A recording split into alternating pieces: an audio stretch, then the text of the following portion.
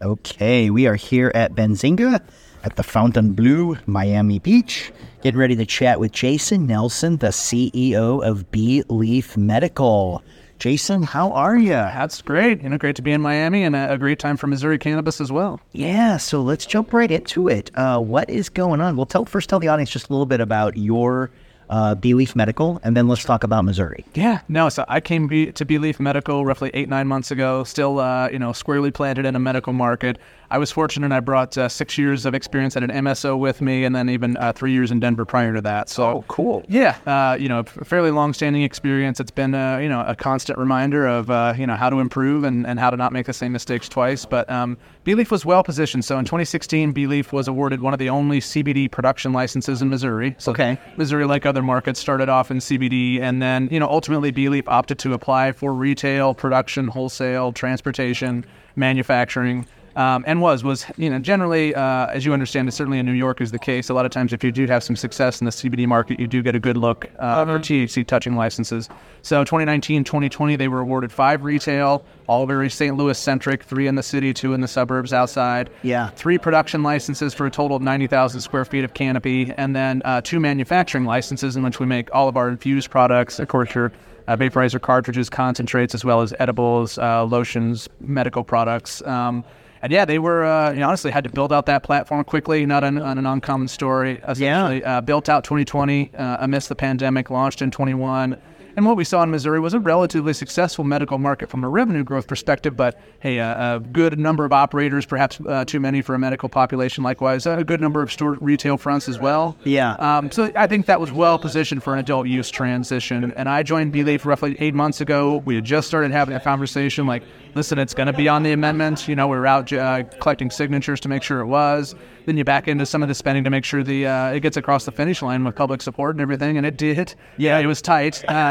It was certainly a close vote, but then we had 90 days essentially to get any license zoning changes in place, to understand the rules as they were going to manifest themselves, and we did. We launched in February, early February. It's a lot of hoops and stuff in it. It's the good kind of hair on fire, right? Everybody's working busy in this industry, but no. Somebody once said, we're the only industry that's like, please tax us. And I'm like, okay, all right, that's a lot of taxes. Right. But so, it's, and really now 2 months in, obviously a very strong first month, surprised a lot of us. We know how passionate we are for cannabis, but I think the things that are tough to predict is how much engagement do you get from a Kansas City-sized market, for example, where you have Kansas, Nebraska, Iowa, that, just doesn't have access to cannabis at all. So that's been a great circumstance for them. We wholesale robustly into that market. So my Sins brand across all of your adult use SKUs, that's been an upside for us because, we can send our products over there and take advantage of their market. Likewise, ours hasn't been shabby at all. The St. Louis stores all saw 3 to 4x increases in store foot traffic. And likewise, some of that with Illinois coming over at a lower tax rate that we're at currently and better pricing. But it's true, just a lot of local St. Louis purchasers that, previously you only had 6,000 medical cards in the entire city of St. Louis. Wow. Yeah, it's just that, they weren't giving those things out like in Colorado, when we first had medical, there was a lot of people had those. So it's completely different. So what should we be excited about for Missouri and then possibly other, red states? I think Missouri is a test case for Midwest cannabis, right? And we've had some strong test cases, obviously compared to some place like Illinois is the most direct adjacency. I think the exciting things for us, certainly in the industry, and I know for a lot of folks who are kind of watching the chips fall in all of these markets, is that Missouri was able to launch with a very strong retail platform, over 200 stores across the state. And also, we did so without any type of purchasing restrictions, which we had to implement up in Illinois. So in Illinois, we knew we were going to run out of material. You could buy an eighth and a cartridge, or maybe a cartridge and an edible, but that was it. Wow. And so for us, one, we didn't have any purchasing restrictions. We didn't see significant price increases. In fact, my Suede stores, we put a commitment in place that medical price is held for medical patients, i.e. a slight discount under an adult use price, and then lower taxes as well for that medical population. And that was of the exciting things. Imagine, what we saw for that first $100 million month. $30 million in medical revenue, which means it was essentially flat. So we didn't turn any medical customers away. We had the same engagement that we had later in the year. And it was fun to see medical patients bringing in their friends for an adult use purchase. You don't see that in other markets, right? Medical patients aren't going to wait in a 10-hour line to get their products. They're going to gripe about it on Reddit and maybe come back and see you in a few weeks. So, things that just really manifested themselves successfully. And then now a second month of good traction and continuation of that. There was some supply chain variability for some firms. Some firms did opt to raise prices significantly because they could. I think for those of us who, one, committed not to do so, but then two, understood, listen, there's some supply chain volatility. It's not every producer can go to 3X just instantly. And we were fortunate at Beleaf that I had just gone through this at my previous MSO life, likewise in Denver. So that was really 1 to 2 weeks of kind of the rumors my store's out of product or the prices are going crazy. It turns out that was just really isolated to specific firms and swayed on our side of the state. We had great inventories, had held pricing consistently and still do. And now you leverage that into, say, 420, getting into warmer spring outside events and all those types of things. So it's a promising spring and summer. And you're right, it's just been week over week of kind of evaluating how the chips are falling. Wow. So how many... or how important was it to take lessons from what you had learned, like in Colorado and stuff like that here? Because I hear all the time, every state's different, and it seems like they always try to reinvent the wheel. And I wonder, we were just talking about this at lunch, why don't they look at the states that did it right and follow them, and then look at the states that didn't do it right and not do that? But it seems like they're always trying to, reinvent the wheel as each state comes up. So did you have to take a lot of stuff that you had learned from before, and did that help you be successful here? Yeah, definitely. I mean, it's true. Anybody coming into the space, if you're new to the cannabis space, executive level below, doesn't matter.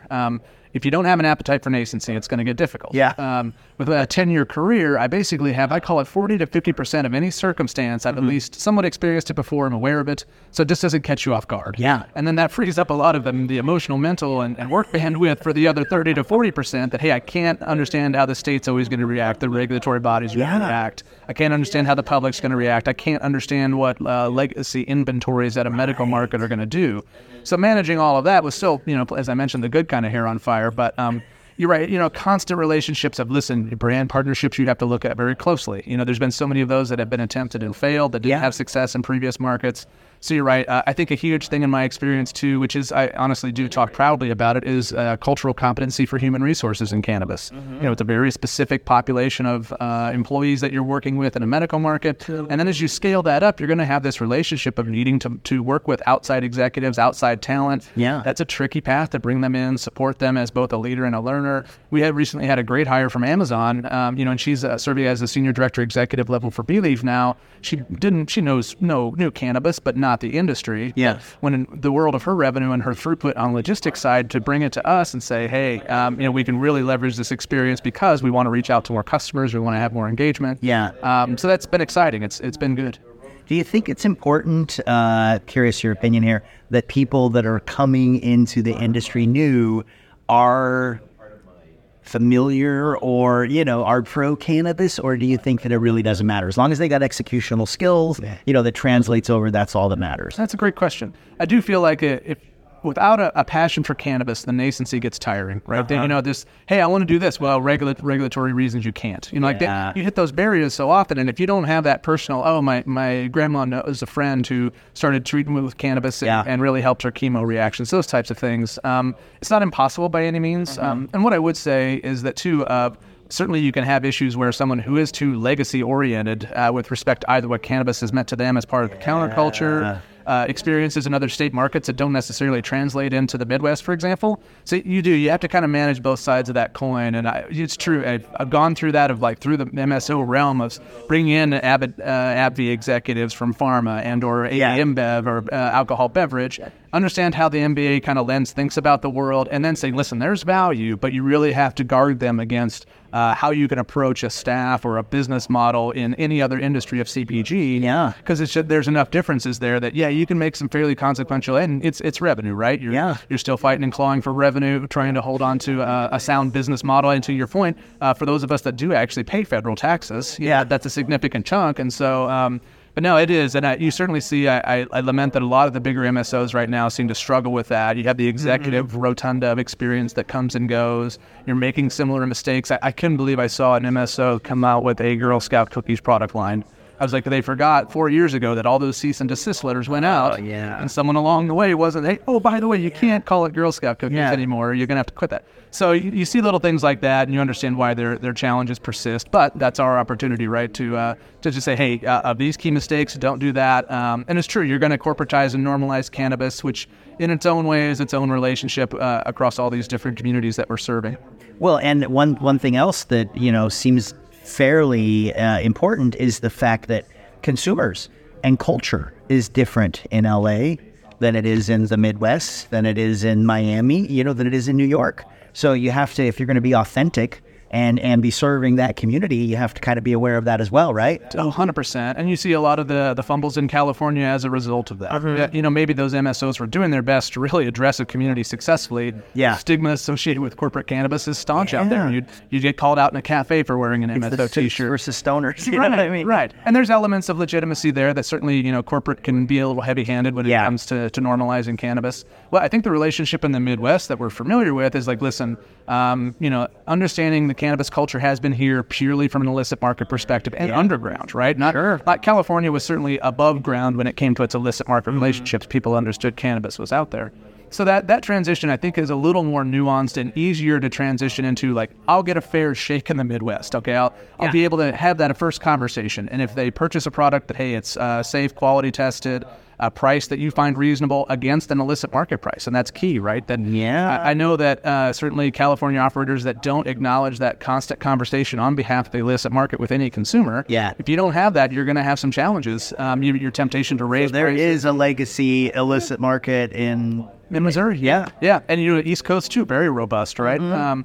And so as I'm approaching those consumers, although I can't do it directly, I can say, listen, we can talk about the contaminants and dangers of illicit market cannabis. What I can tell you is for the variety, for the safety, for everything you get coming into one of my stores, I'm going to ask you for a 12 to 15, maybe at most 15 to 20% price premium over illicit market. And that's about as much as I can ask of you because, hey, inflation's high. All the things that are really driving discretionary income constraints do tend to push people back. Oh, you could just get it from your neighbor. He's got it at 20 and 8. And I'm saying, listen, if you come see me, I'm at 29, I'm at 32 before tax, just really give us a shot. If you lose those consumers, those are not marketable back, right? What marketing firm is going to say, hey, let's bring back all the legacy consumers to corporate cannabis?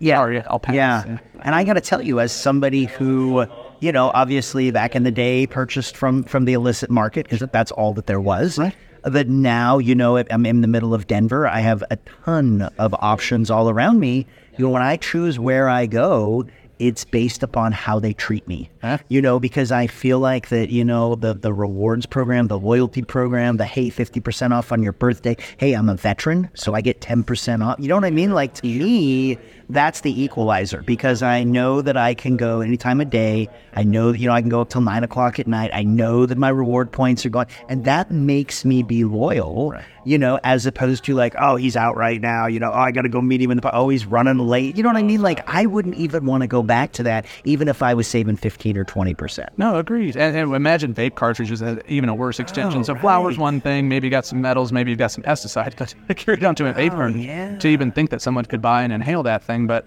you're right. One of the upsides that we did see in Missouri, and honestly, we probably struggled a bit with this in Illinois, is, the degree of how you can satisfy a customer base with some lines or some increasing in volume without truly corporatizing it into everybody orders from kiosks. You go up and have, maybe you get some rewards, or maybe they spam you with text messages. Then too, your medical patients are like, hey, we had this relationship for so long. And, what did I do wrong?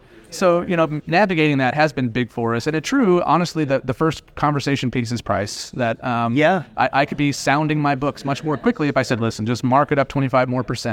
And then what we've seen in Illinois is over time, the amount of people who can afford your products diminishes. And you see a reduction in sales month over month.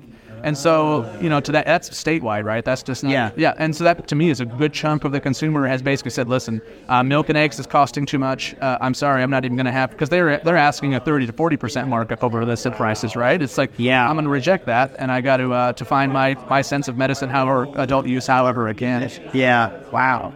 Well, it's fascinating. Like, it sounds like you guys are doing great. And so how do you see getting through? Because when you're first new, everything opens up. It's like a new club opening up and everybody's buzzing about it and everybody's there and stuff like that. And then, 6 months, a year, 2 years, another club opens up, this. So how do you keep that momentum and really keep kind of your position in the market after the newness wears off? No, it's a great question. Because too, you're right. There definitely is the shiny new object bump that we're seeing. And more notably in Kansas City, right? Because it's a more shiny new object for them than Illinois had cannabis for a while. Yeah. St. Louis is still, happily responding. But you really do back into, and this is a hot topic, of effective marketing and branding components. Yes. And how you approach who you are selling to right now.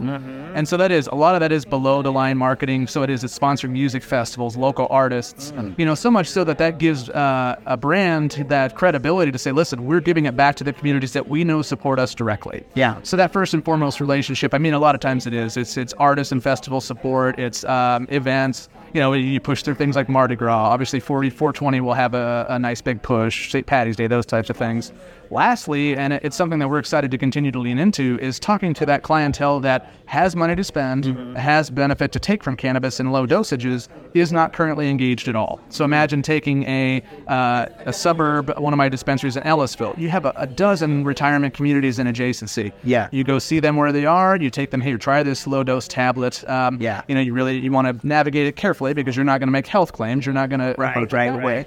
But to then welcome that purchasing demographic in, because those are the last dollars that aren't here, right? So first and foremost, I'm going to speak a cultural competent message. The stigma lives. It does, yeah. And just so much so that might even be they just don't want to go to the store. They'd be more than happy to try it, but so that we do have delivery options in Missouri so that you do have the ability to go engage those audiences. You're right. Yeah. So that's just a matter of taking advantage of what you can do, right? But you're right. You want to keep that steam going. I found too, my grandma, she just passed away during the pandemic. But she thought it was so cool that, and I'd go up there and I'd kick it with her and stuff. And she thought it was so cool that she was taking this like CBD and it was getting off other meds. And so at first, where she's probably like, like anyone else, there's a stigma, like, I don't want that or whatever. I saw the cocktail of stuff that they were giving her and everything was all, like that. And she was a mess. And she actually embraced and thought it was cool. She flipped that stigma on its ears and really thought it was cool that she was doing this and that it helped her get off meds. So, I think that's probably a story that plays out a lot, as more people get introduced to it and stuff like that. So that's cool that you guys are kind of looking towards those markets, and I would say even, like the soccer mom, kind of that, like a glass of wine at the end of the day or something like that. I think that's a huge market too. And, I'm not telling you anything you don't know, but it's flavored Disney cards. Yeah, exactly, right? It's easy to make. Market. Right, super discreet, you know what I mean? It's just like a little puff here or something. So, no, I think that's interesting, and I think that's cool, as you guys are looking at, you don't want to just serve, the core consumers. Like any business, you want to start branching out a little bit, and you want to start bringing some other people in, and, that kind of benefits everyone. It does, and really the only way to think about, one, normalization, because that is the general relationship. You're right, that's one layer of conversation you had to have that an MSO is not well positioned to have. Right. They're just not. Yeah. And so much and so to say, as you kind of carry that trend forward, that then becomes a steward of certainly EGS outcomes as well. So a robust supporting of our micro license applications here through June and July, for example. I'll talk about some of the statistics here in this panel, but when you have large 15,000 plus expungements that have taken place since adult use, you've had thousands of municipal court cases thrown out that were somewhere between arrest and conviction. Those in KC District Court were just thrown out. So when you That's great. Oh, it is. Yeah. And then look at tax dollars going to things like the public defender system, substance abuse. You're seeing a lot of wins come out of Missouri. And you're right, it's on us as stewards in that space just to maintain the momentum. And you're right, at some point, hey, every market's going to normalize. But along the way, if you're building a sustainable business model, maybe first cannabis company to never lay anybody off, right? Things that you would make a commitment. It's tough, right? You wouldn't have thought a lot of these firms have gone through now 4th and 5th rounds of layoffs. Yeah. And so, right, lessons learned and true of just everybody's excited with what's happening in Missouri. Well, I'm excited. I want to see what's going on there. I think it's a really cool thing. So last question is, we were all talking about this as well. Some states are like all gung-ho, like about, cannabis, and they're embracing all the benefits you just spoke of, the tax revenues and, being able to throw things out of court and, jobs and everything like that. But there's some states They're not really open to it. So we were trying to guess what'll be the last state kicking and screaming, and if you had to guess, which one do you think it would be? Yeah, that's a great question. A lot of people would say, hey, the red states in particular, so your true southern corridor, not only do they have a strong legacy stigma, but they also have had it weaponized against their communities for 100%. 50, 100 years. Yeah. So that extension that they're making more progress than Kansas. So Kansas, my home state, has a hemp program at my alma mater, K-State. Nebraska has less, so really for some reason that chunk in that space, Oklahoma's obviously blowing it up. Yeah, so and Colorado. Right, yeah. Right next door to them. Yeah, but of those first that filed lawsuits because there was Colorado cannabis, you remember those? So no, it's true. And even I know the Kansas governor has signaled appetite to want to sign something. It's just, and it's, so I'll present with Alex here shortly. He's really ingrained in the southern states with Good Day Farms. And it's true, like the vast majority of legislatures don't want the political risk versus what they're fundraising for anyway. Right. They're, whether they're getting money for it or not. So who cares if we get more tax money if I don't get reelected? Right. And so as you watch that dynamic, to me, what seems to make the difference is you do have a slightly more, I don't want to say just progressive as a general moniker of people who support cannabis, but at least a progressive thought towards cannabis policy to say, listen, you can really have some benefits here. Public safety goes up, ER visits for opioids go down, name all the big no-brainer. Right. Yeah. But for them to put out that political capital and will, it's just not a slam dunk yet. Pre-safe banking, if I thought, hey, safe banking in the next term, probably for if Biden gets reelected or even DeSantis if he ends up getting up there, you're just not going to see, I don't think, the needle move. So really for us in Missouri, we're kind of this hopefully last test case of saying, no, with enough producers, with enough brick and mortar, you really have this market demand. So let's do it responsibly however we get there. But Kansas, I think Nebraska, I think you answered your question. I was wondering if you were going to just skirt around it. I think Idaho. Yeah, it's CBD is illegal there. Right. Utah's closed. Utah's similar demographic. Yeah. They made some progress. It's still pretty good. Something about Idaho, man, boy, they just do not want to have it, which is, I'm from Washington, and again, right there, it's also. But this is great, man. I really enjoyed chatting with you. And dude, you guys are doing it right, and I think this is a really cool story, and I'll be excited to put this online and possibly in print. I appreciate that, Charles. So if you want to talk further, I love it. That's so cool.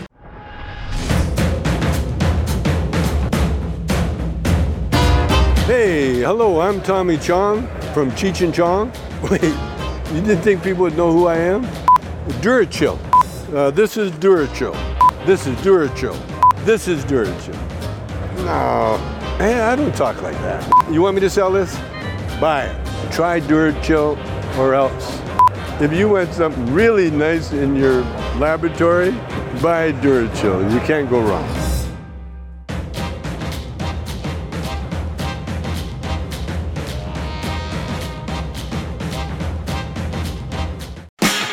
This show was produced by Cannabis Tech Today and Pretty Easy Podcasts.